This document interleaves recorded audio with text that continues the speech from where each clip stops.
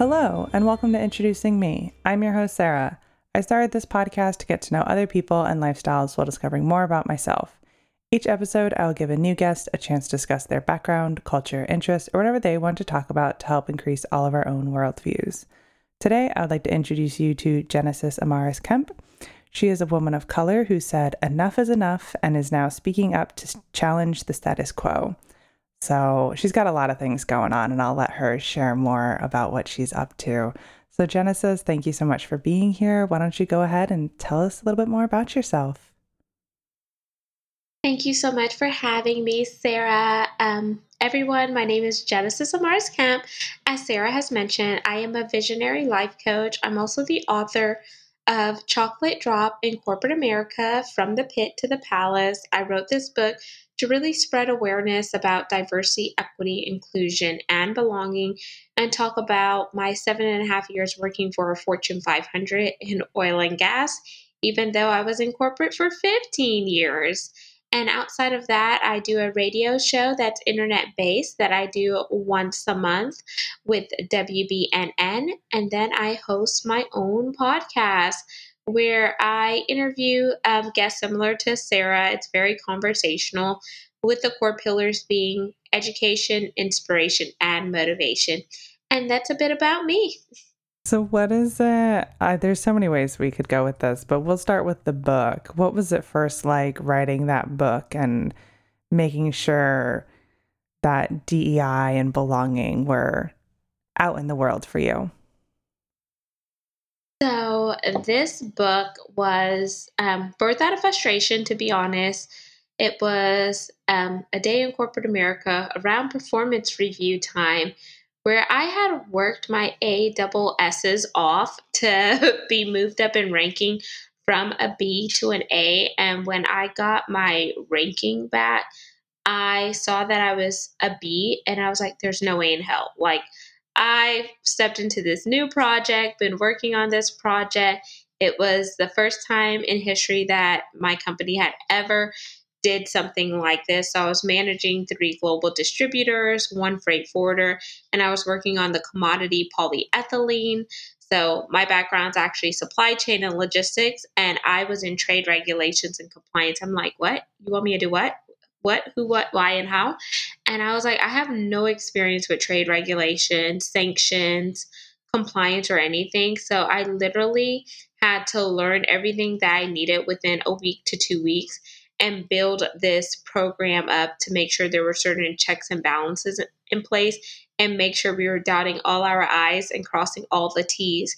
So whenever I did all this stuff and we had KOs, which are knowledgeable others, all of my KOs and the feedback that I got from my peer reviews, as well as the external people that I was working with on this project, were superb. But then, whenever my supervisor gave me my rank, it didn't make sense. So I literally pulled out my phone, Sarah, and I just wrote in my phone, Chocolate Drop in Corporate America. Had no idea that I was going to write a book, but I was so mad. And y'all, I am a melanated brown skinned girl. So if I could get red, I would probably be red as a cherry tomato because that's how mad I was. And if steam could come out of my ears or smoke like a dragon, just picture that because that's how frustrated I was. And I was like, I pretty much told her, you need to change my ranking from a B to an A. And she said there was nothing that could be done because the final process was already submitted. And I was like, this is bonkers. This is total baloney. And I just said, okay, I don't think we could continue with this meeting because we're both not very level headed right now. Because if I would have continued on that day with that review, I would have said some things that probably would have got me ushered out of the campus. Um, so that definitely helped. And then whenever I cool down, I really assessed the situation that one, it's a good old boys club when you're in oil and gas. There's not a lot of women because it's a male dominated workforce. And then, so at being a woman, I was already a minority. Being a woman of color, that was another layer. And then also being first generation American was also the third layer. And I was like, okay, so I have to work hard to be seen and heard. And I don't want to just be that pretty face at the table or that woman that they like to talk to about certain things. I want to be taken seriously. So I really had to learn how to navigate my ranks in corporate without compromising my morals and values. So I put that into the book. I put the importance of taking ownership, asking questions, looking for a mentor, because you may not always be assigned to a mentor. Then knowing the difference between a supporter and an advocate can also help you, move up your ranks in the career, because no one is going to remember the quiet person in the room, but they will remember the person that spoke up, even if you had the dumbest question and someone looks at you like, really, did you really ask that friggin' question? But they're gonna remember that. And so I put all of that in the book. And if it will help Sarah, I could actually read the back of the book, and I think it will maybe drive some awareness about maybe what you have went through, whether it's in a corporate setting or not. Sure, go ahead. So I want you to answer these questions after I read the entire passage. So the first one is, what challenges in the workplace have you encountered that left you feeling as if you were mistreated? Have others who were unqualified seemingly pass you by in the ranks? In our daily lives, we are all faced with various trials, whether in the workforce or at home. However, when treated unfairly, it takes courage to stand and fight for what's right. No matter your race, nationality, ethnicity, or background, you can rise to be the game changer. When you use the power of your voice, you shake the atmosphere and cause a domino effect, because others will choose to either follow suit or stand in solidarity. On the pages of Chocolate Drop in Corporate America, Genesis has chosen to speak up for not only minorities, but also anyone who has been slighted on the job in any way. From her personal testimony, you will learn how speaking up brought awareness so that long lasting change could be made. We do not win by remaining silent, overlooking injustice, and continuing to practice poor judgment. We win by standing together, engaging in those difficult conversations, which I'd like to say now, courageous conversations, and helping one another. Let's work together to create change for future generations to come. And I mean, the reality is the whole just speaking up. It is so important. And just thinking about those questions and, how different people navigate through corporate America or even outside of the corporate world. So did you have the chance then to speak up after that review? Oh, yeah. I spoke up around the time that the Black Lives Matter, also known as BLM, movement started. So it was the vice president that called all of us together that identified as people of color, African American, or Black. And he asked people to volunteer to share their story with racism, whether personally or professionally. I'm like, this kind of sounds like lead the horse to the water, but make it drink and put yourself in a black hole. So I just kind of sat there, cool, calm, and collective, like a cucumber.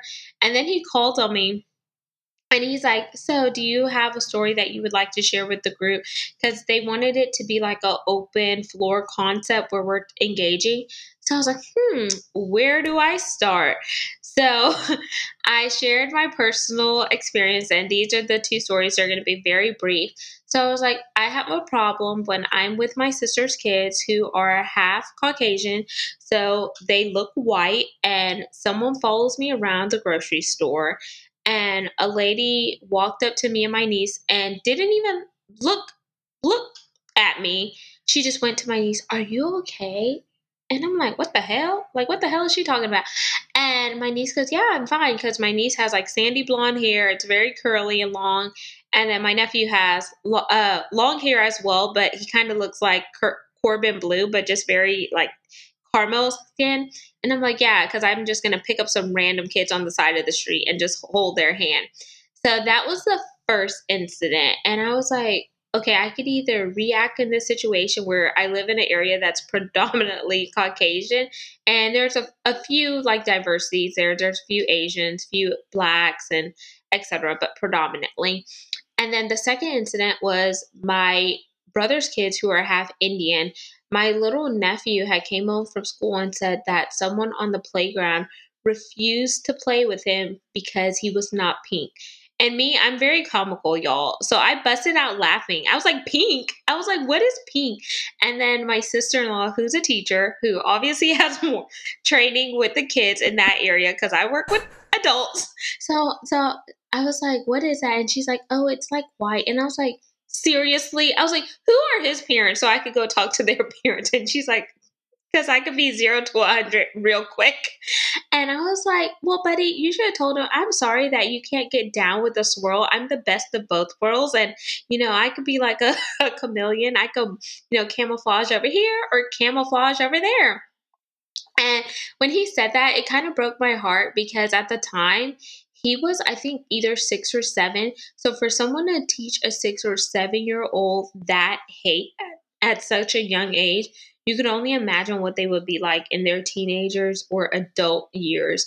And I was like, it was awful just to hear the stories and what my nieces and nephews went through. Like, first, I have the ones that they're calling them zebras because they're half black or half white. I was like, oh, a zebra is really cute, though. And then I have one saying, oh, the kids won't play with me because I'm not pink.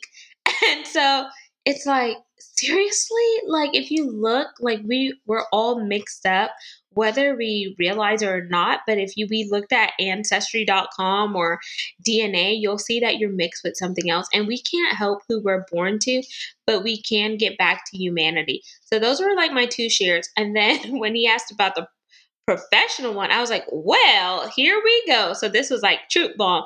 I was like, I started in this company in August of 2013 as an admin. I humbly stayed in that position for 4.5 years, even though I came to this company as, a former HSC manager, so health, safety, and environmental man for a smaller corrosion company. Then I changed my entire degree plan to complement this company. So I went from a psychology major after being in the program for 2 years to supply chain and logistics in technology with double minors in purchasing and organizational leadership and supervision. And you all paid for part of my degree. Then I went on to be a raw material coordinator for polypropylene, which is a form of plastics. You only gave me $1,000 bump in salary. And then now here I am doing trade regulations and compliance. And you still have me ranked as an admin, even though I travel for the company. I represent you all in C-suite executives. I have a company credit card. I have an Amex. I get to pick what hotels I stay in. There's a limo that comes to my house to pick me up and take me to the airport. And I have Emerald Isle status, meaning I just hop out once I get off the plane, go down the aisle, pick any car I want to drive, hop in, go. The keys are already in there for me. But yet, you still want to classify me as an admin? Where do they do that at? And 1 week after me speaking up so boldly and unapologetically, I got a phone call from my boss that said they were giving me a $20,000 salary increase and bumping my classification level from a 15 to a 22. Then, fast forwarding after that, I found out I was being laid off due to the pandemic, along with 1,900 other people. But I was like, at least I secured the bag and got some respect on my check. Do you know if your speaking up also affected others in the company? See, that I don't know, but I hope that it got some wheels churning because there were other people in the room. And I had no idea that HR was in the room. And I guess since HR was there, that also helped me get that big whopping salary increase. But I'm like, you already knew that you were underpaying me. So don't just see it as, oh, yeah, we're doing something good. You merely saw it as a way to check the box because you're trying to clean up your act because so many companies were trying to ramp up their diversity, equity, and inclusion background when it came to the whole Black Lives Matter movement. And then after that, the next movement that popped off was Stop Asian Hate. So I was like, man, I would have loved to have been a fly on the wall to hear what my Asian coworkers had to say. So then, how have you kind of transitioned since being laid off to the work that you're doing now? So now, doing the podcast has definitely afforded me a lot of ability to talk to different people across various industries. The coaching has been great because I started putting out more content on diversity, equity, and inclusion, and taking it from a check the box and a move the needle to really being evident and having raw conversations on what exactly is diversity, what is inclusion, what is equity, what is belonging now, because that's very important.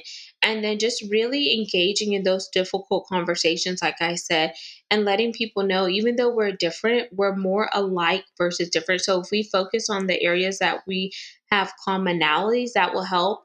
I did a program with the University of South Florida virtually, which was diversity and inclusion in the workplace. And I thought that was really good because a lot of people worldwide came together and we could really have these conversations and talk across the board. And I feel like, okay, we already knew that this was a problem before things in the world change. So just like, let's keep the momentum going. And then another thing that just really helped me was since I lost my dad in November of 2020 due to medical negligence, and then shortly after that, I got laid off. It was a way for me to honor my dad's legacy and keep engaging with stories with other people that I may not have been afforded the ability to talk to. And so, what is it that you do with your coaching? Like, what sort of things are you helping people or companies with? So right now it's people. So I like to do one-on-one coaching because, one size does not always fit all. So some of the things that I help them with are unlocking their mindset. So overcoming those limiting beliefs, and I call them hacking your mind because sometimes we have different things in our mind that condition us to remain stagnant or complacent. I do mirror work with them, meaning like I want them to actually get in front of the mirror and start reprogramming themselves with the new paradigms, which you're going to say your strengths out loud. You're going to recite your gratitudes, because if you live in an attitude of gratitude and gratefulness, you'll start to see how positive vibrations and energy will come into place versus negativity. And I'll use the cell phone analogy. Just like you have to update the software on your cell phone, you have to update your internal software to live life optimally. I'll also do mind mapping sessions with them. And I like to call them word vomits or brain vomits, because you're just spitting everything out onto paper and then you're thinking about it and then you're reflecting. Because sometimes we're so busy in life that we forget to take time out to really reflect on what's going on in order to really process, like, why am I feeling this way? What is it attached to? What are the root causes, and etc. Because some people just live on the surface, but if you think about it, diamonds and all the beautiful jewelry, those are all made from the pressures. If it never goes through the pressures and that deepness, would we even have these beautiful diamonds? Yeah, I really like those analogies there. Now, you talked about, what your nieces and nephews have experienced and your corporate experience. When you were growing up, what were your experiences being a person of color, being first generation American, being a woman? Like, how has your younger experiences shaped who you are? Oh, it has vastly. Because sometimes people will call my dad like a Mexican, or like he's a black Mexican, and I'm like, he's not Mexican, first of all. And just because he speaks Spanish does not mean he's Mexican. He's South American, you idiot. And like in high school, I was bullied. Like some people didn't realize like that I was doing flawless in Spanish, but they didn't know at the time that my dad spoke Spanish fluently because my dad was from Curacao, so right off the tip of Venezuela. And whenever my dad came to class one day, I think we were having like a culture day or something, and he made, I think it was fajitas or enchiladas. And then like the teacher gravitated, and then she wanted him to come to the class and teach the class. And I was like, I'm not pimping out my dad to help these students. Like, they don't even like me like that. And so that experience definitely shaped me, because ignorance is bliss. And then the other part was my mom is Caribbean, so she does have an accent, and her accent is kind of heavier. And people are like, "Oh, what are you, Jamaican?" And like my mom would say, "Is that the only island you know?" Or sometimes people will be like, "I can't understand her. Is she speaking English?" When very well my mom is speaking English. So just those things, like it made me open my eyes to realize that, people don't even put forth the effort to know that there are more places outside of the US and there are different cultures and vantage points. And I feel like that actually made me want to travel more. So I've been more places outside of the US than I have in the US because I was like, oh, I could always do that later because, this is not my home base. And I think whenever you get to submerge yourself with other cultures, people from other backgrounds, it makes you appreciate life a little bit more because the things that we take for granted, other people are wishing that they had access to it. Definitely. So what sort of cultures have you experienced outside of America? So definitely the Caribbean culture. I've been to Canada. The Canadians, they do things differently and they're very vocal. Where else have I been? Just those places for now. I've island hopped. So I've been to St. Lucia, the Bahamas, St. Vincent and the Grenadines, Jamaica, Trinidad and Tobago, um, Niagara Falls, which is Canada, Toronto, Brompton, which is another like city in Canada, and where else? I think I'm forgetting somewhere. Oh, Mexico. I've been to Mexico. And I think that was a fun experience because people kept saying at the time when we went to Mexico, don't go because the cartels and it was very dangerous. I was like, do you honestly think that they're going to put the tourists in jeopardy? And when we got there, I was not afraid, but people were nervous because they were standing on the street literally with AK-47, these big old like guns and stuff. I was like, see, nothing's gonna happen to us. I just walked on by lollygagging. And I was like, wow, that's different because you don't just walk out your front door here in Texas and see people toting their guns, even though it is the Wild Wild West here, but you don't see them standing on the street with automatic rifles. Oh gosh. Yeah, I mean that would definitely be a different experience. Have you been to where your mom grew up? Yeah, my mom is from St. Vincent and the Grenadines, the West Indies. I've been there a few times. I've never been to where my dad is from. We wanted to go in before the pandemic, but that's when my dad got paralyzed due to medical negligence 3 days after being in the hospital from the waist down. So is that something that you're hoping is that something that you're hoping to do in the future? Oh, yes, very, very soon. It's on my bucket list. So I tell people the way my body's set up right now, I can't travel unless I get doctor's orders since I am pregnant. But I definitely want to go visit. I would love to go on a baby moon and do that before the baby comes, but we'll see. Yeah. So what is it going to be like for you to be raising a child? Ooh, I can't wait because my family is so diverse. So I can't wait to like get her to submerge herself in various cultures. My husband's stepmom is Mexican, who's married to a black guy. My sister in law is Indian, so she's Trinidadian Guyanese. My other sister in law is Cameroonian, so she's African. And then my sister's kids are half white, I mentioned. So I tell people we're like the United Nations here, and then we have family in Canada, London, and a little spread out. So I just can't wait to like just be like, here you go, all these cultures, and just like open her world to the endless possibilities and tell her a whole new world. And is the area that you live in as diverse as your family is? So now it is starting to be, which is good. Yeah. But when you were growing up, it wasn't. No, not really.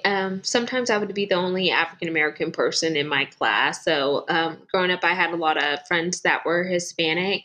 And those were like the nice ones that weren't like very judgmental. And so I tell people, like with my Spanish, I always spoke a Spanglish, because all of my Mexican American friends spoke slang, and my dad's like, that's not the proper way. It sounds like you've had so many options and so many good cultural experiences. So you mentioned kind of in the corporate world that you didn't want to lose your morals and values. So what I feel like, this cultural life you're leading is probably big in that. So what is it that you hold closely to your heart and how you lead your life? So one, faith is very important to me, because there were times in my life where I lost my faith due to life circumstances. Like I was bullied in high school. That led to me going through a depression. So I tell people the dark season in my life. That's why my book says From the Pit to the Palace. Then finding myself again, overcoming that imposter syndrome, really knowing who I am and whose I am. So, really walking with confidence and really solidifying that I don't need to seek validation in other people who were never truly meant to appease me. I think that's an important part, because so many people are just like, jumping on the bandwagon, wishing and hoping people would like them. And so then they begin to change who they are to fit into a setting that they were never really meant to fit in. You were meant to stand out for a reason and just shine bright like a diamond and just be that gem. Another moral is, like, I'm very passionate about education, inspiration, and motivation, and just really connecting with other people who are different from me, because I like to have diversity of thought, because I don't always want to be the smartest person in the room, because then I'm not learning or growing. Personal development is very close to me. So if I'm in a setting that does not allow me the ability to enhance and grow personally, then that's not the right environment for me to be in, because I'm only going to be just surviving there. I'm not going to be surviving and thriving.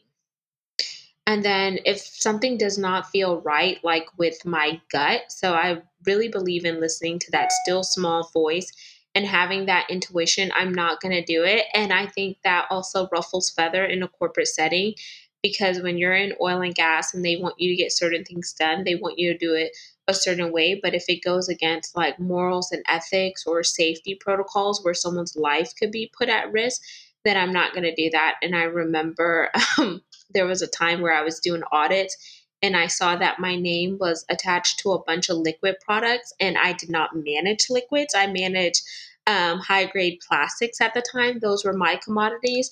So I immediately called the freight forwarder without a sign off from management and told them, you take my name off of anything that is liquid that is rolling out of the port of Houston, because that is not something that I'm co signing. Because if something were to happen, if the liquids were hazardous, if there was a spill or anything, then my name would come up. And I think that really pissed my supervisor off, because she felt like we should have had a conversation. I'm like, well, you put your name on it. Yeah. Do you think you'll ever end up back in corporate America? Maybe. I'm waiting to see what the future holds. Like, if I do go back to corporate, I think I want to try something fun and exciting like tech, versus oil and gas, since I did that for 12 years. And after tech, it would probably be the medical field, because that was my second job. So I'm still very young. I started working at 15, and my first job was being a personal assistant for a real estate broker. Then I went on to work at the cancer center. Then after that, it was 12 years in oil and gas. So I really like tech, and I'm kind of eyeing Google. Like, I just love their policies, love their funness, and etc. And I have a few friends that work there, and it's like a breath of fresh air. And what would you see yourself doing in tech? Ooh, that's a good question. I could definitely do supply chain and logistics in tech, or maybe something in T&D, which is training and development. But I am open to what the universe and what God has for me. And now you mentioned, kind of always learning, putting yourself in situations where you can continue to grow. Have you thought about getting another degree or any more formal training? Oh, yeah. I talked to my husband about getting a master's. But when I got married to him, I had 5 figures of debt, student loan debt, and my husband helped me pay that off. So looking at a master's, I'm like, it's about anywhere from 5 to 6 figures, depending on what university you go to. So I was like, I need to like find a company that would pay tuition reimbursement for that master's. And I actually was going to do it before I had got laid off with the last oil and gas company I was at. But then I found out that they capped it off. So it was like at 40,000 a year is what they were offering to pay. And the master programs I was looking at were like 70,000 and above. So I was like, oh, there would be like a $30,000 debt that my husband and I would come on. So I was like, I don't know if I could swing that because my husband has been very generous. He helped me pay off my student loans and my car. So Right, but you're being strategic about it. What is it that you're hoping to eventually study for a master's? probably something in either business administration because I feel like you could apply it in any area just so I could be more well rounded. Because obviously, I still have the entrepreneurship journey that I'm very passionate about.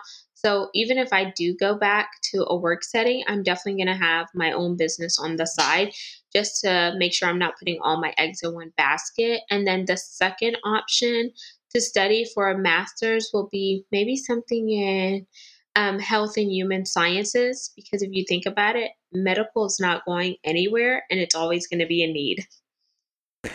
Definitely will always be a need, yes. So you wrote a book, obviously, switching topics again. Are you planning on writing another one? I would love to. So, I actually have a book collaboration that's coming out later this year that I did with an author by the name of Chad Smith. And so he did an anthology. So I'll have some work in his book that I will be promoting once it drops. And then I think my next book, I kind of want to do something around like a daddy daughter relationship since I was very close with my dad, and just kind of tie in grief and just kind of talk about what my father and I went through, from not just me being his daughter, but then being his patient advocate and then being his caregiver when he came home for home health, until just following along his journey and then just sacrificing, because it's hard whenever you're working a full time job, you're taking care of a parent, and then you have to be a wife on top of that and you're juggling. And sometimes looking back, sometimes I felt like I was absent from my husband but present for my father. Would you be willing to share a little bit about what it was like to be a patient advocate? Oh yeah, so it was very draining at times, but it was a learning curve because I was really just trying to understand the root cause of what happened to my dad, because I was like, how does someone walk into the hospital for their blood sugar levels being elevated?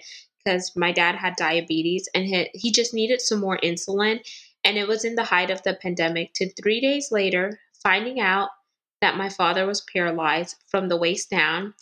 I questioned and questioned and questioned. Okay, was there any chance that my dad had a stroke? They looked me up and down and said no. And it wasn't until my dad got to a rehab facility where one of the physicians realized that my dad had a stroke that went undetected. So if they knew that my dad had a stroke, then we could have got him to a neuro center where they could have worked on him more aggressively. So, with the help of PT, physical therapy, and OT, occupational therapy, my dad was able to regain some feelings in his leg, but not to the point where he was able to walk on his own yet. So, he did a lot of different exercises there. So, with that being a factor in them having my dad sitting for long periods of time or laying in the hospital bed, he ended up getting a bed sore that ended up getting infected, which led to sepsis. And sepsis is a type of poisoning that can enter the bloodstream, and some people can either be cured from it or it can be terminal, where some people pass. So, with that, I had to learn how to navigate through various policies and procedures. I went and reported some of the facilities to the state of Texas for negligence. I also reported some of the doctors because during the entire process, I was asking for certain care to be given and they were not given that treatment. I do understand that since it was in the height of the pandemic, the hospitals were overpopulated with patients and understaffed with physicians, nurses, and etc. But at the end of the day, you signed an oath to do your job. And if you don't like your job, then find something else. Because if I didn't like my job and I was stressed and burnt out, I would leave and find something else. Like, there's no money in the world that can make me want to stay at a place that is not conducive for my mental health. Because if I leave there burnt out, broke down, busted, and disgusted on a daily basis, like that's not optimal for me. So that was the hard part of being a patient advocate and just seeing my dad go through certain turmoils because he was always the one that was very active with like my siblings' kids, like, he was my shopping partner and there were certain things that I could not do. So whenever my dad did come home for a period of time to do home health here, where the various disciplines will come into my house, there were times where I would have to, help my dad Hoyer lift him, which is a tool that you use to raise him up from the bed and then transfer him over to the wheelchair and lower him down. And I think that was hard. And there was times where he wanted to go outside, and I was just worried how people would perceive and view my dad because I would have to like pack him up, put on. He had a catheter in at the time, and just other different tools that he had hooked up to him, and I was just very sensitive around that. But then so that was kind of hard because if you don't really have a background in medical, some of the terminology is big. But I did have the saving grace of having my sister-in-law, who's a nurse practitioner, but her specialty was oncology, and she did help me, like, muddle through some of the things along with my dad's sister, who's a nurse, and his other sister who works in the medical field. So I tell people sometimes you have to be your own advocate or have someone to advocate on your behalf.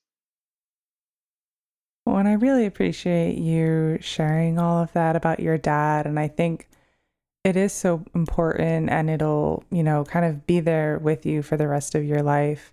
And I appreciate you sharing it as well through our technical difficulties that we have been having.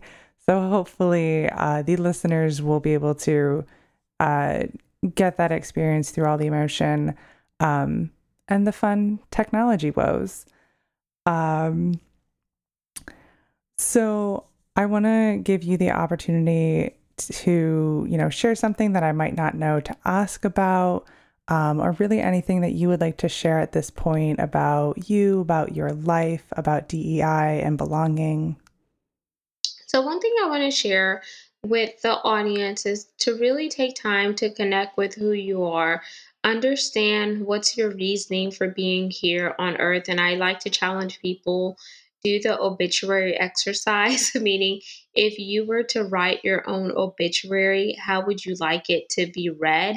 And I know it kind of sounds vain and morbid, but if you think about it, if you could get to the end of the life and accomplish everything that you wanted to accomplish and write that out versus someone else writing it for you and not highlighting some of the incredible things you did, then you would be more conscientious and focused on the deeds that you were doing and the seeds that you were planting because obviously they're going to reap a harvest later on in life. And it's just like the farmer's analogy. If the farmer never sows seeds, is the farmer going to have crops to reap and sell?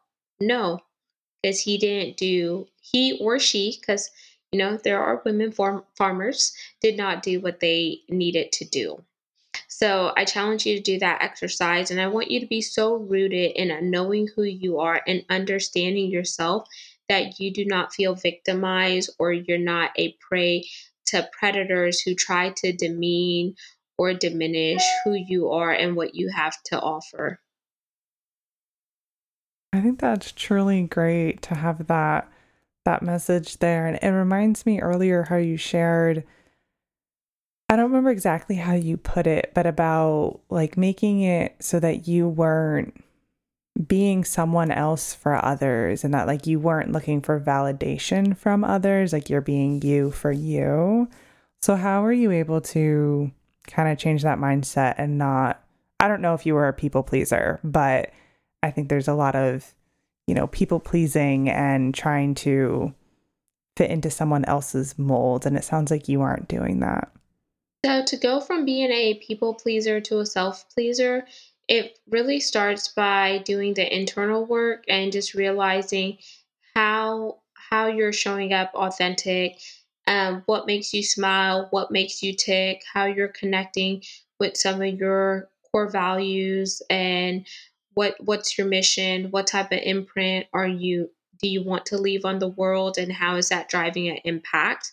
Another thing is just really being mindful of your zone of genius. If you're operating in your zone of genius, that means you're firing on all cylinders versus trying to operate in somebody else's zone of genius, but you not knowing all of their skills and assets that they bring to the table because you weren't created to be them. And I tell people, if you just hold up your hands and look at your fingerprints are different than another human being because you were uniquely created for such a time as this. And there's no other person on the world that has your fingerprints, even if you're a twin, whether you're identical or fraternal. Like your fingerprint is uniquely crafted for you. And that's because you were uniquely crafted to leave a legacy here and build a foundation. So another thing I challenge people is do your SWOT analysis, which is like, what are your strengths? What are your weaknesses? What are some opportunities? And what are some threats? And how can you accomplish that with personal development? How can you accomplish it with your mental clarity and mental stability, your emotional values, your emotional intelligence, your physical being? Like, are you making sure that you're mindful of your nutrition and your overall fitness and exercise? And then spiritual, whether you're connecting to a higher power, whether you believe in God, or maybe you just are still trying to find your way. Because if you connect all of those things, you'll see how a holistic approach comes in, because mind, body, and soul are interconnected. And when something is out of alignment, you're out of alignment, and you're not operating as your full self. And when you don't operate as your full self, you begin to second guess who you are. And that's how imposter syndrome could creep in, or that's how other people could try to define you to be a certain thing that you're not. So I hope that makes sense, Sarah. It does. And I think you've shared a lot of great wisdom and a lot of good things for people to think about. So now at the end of every episode, I do ask all of my guests a random question. My question for you is, do you believe in the supernatural? Oh, yeah, I do. At first, it was a little scary, but then whenever I had a dream once where I could like physically see my dad after he passed, like I knew that it was real, because it was like he was coming there to like kind of forewarn me of something that was going to take place.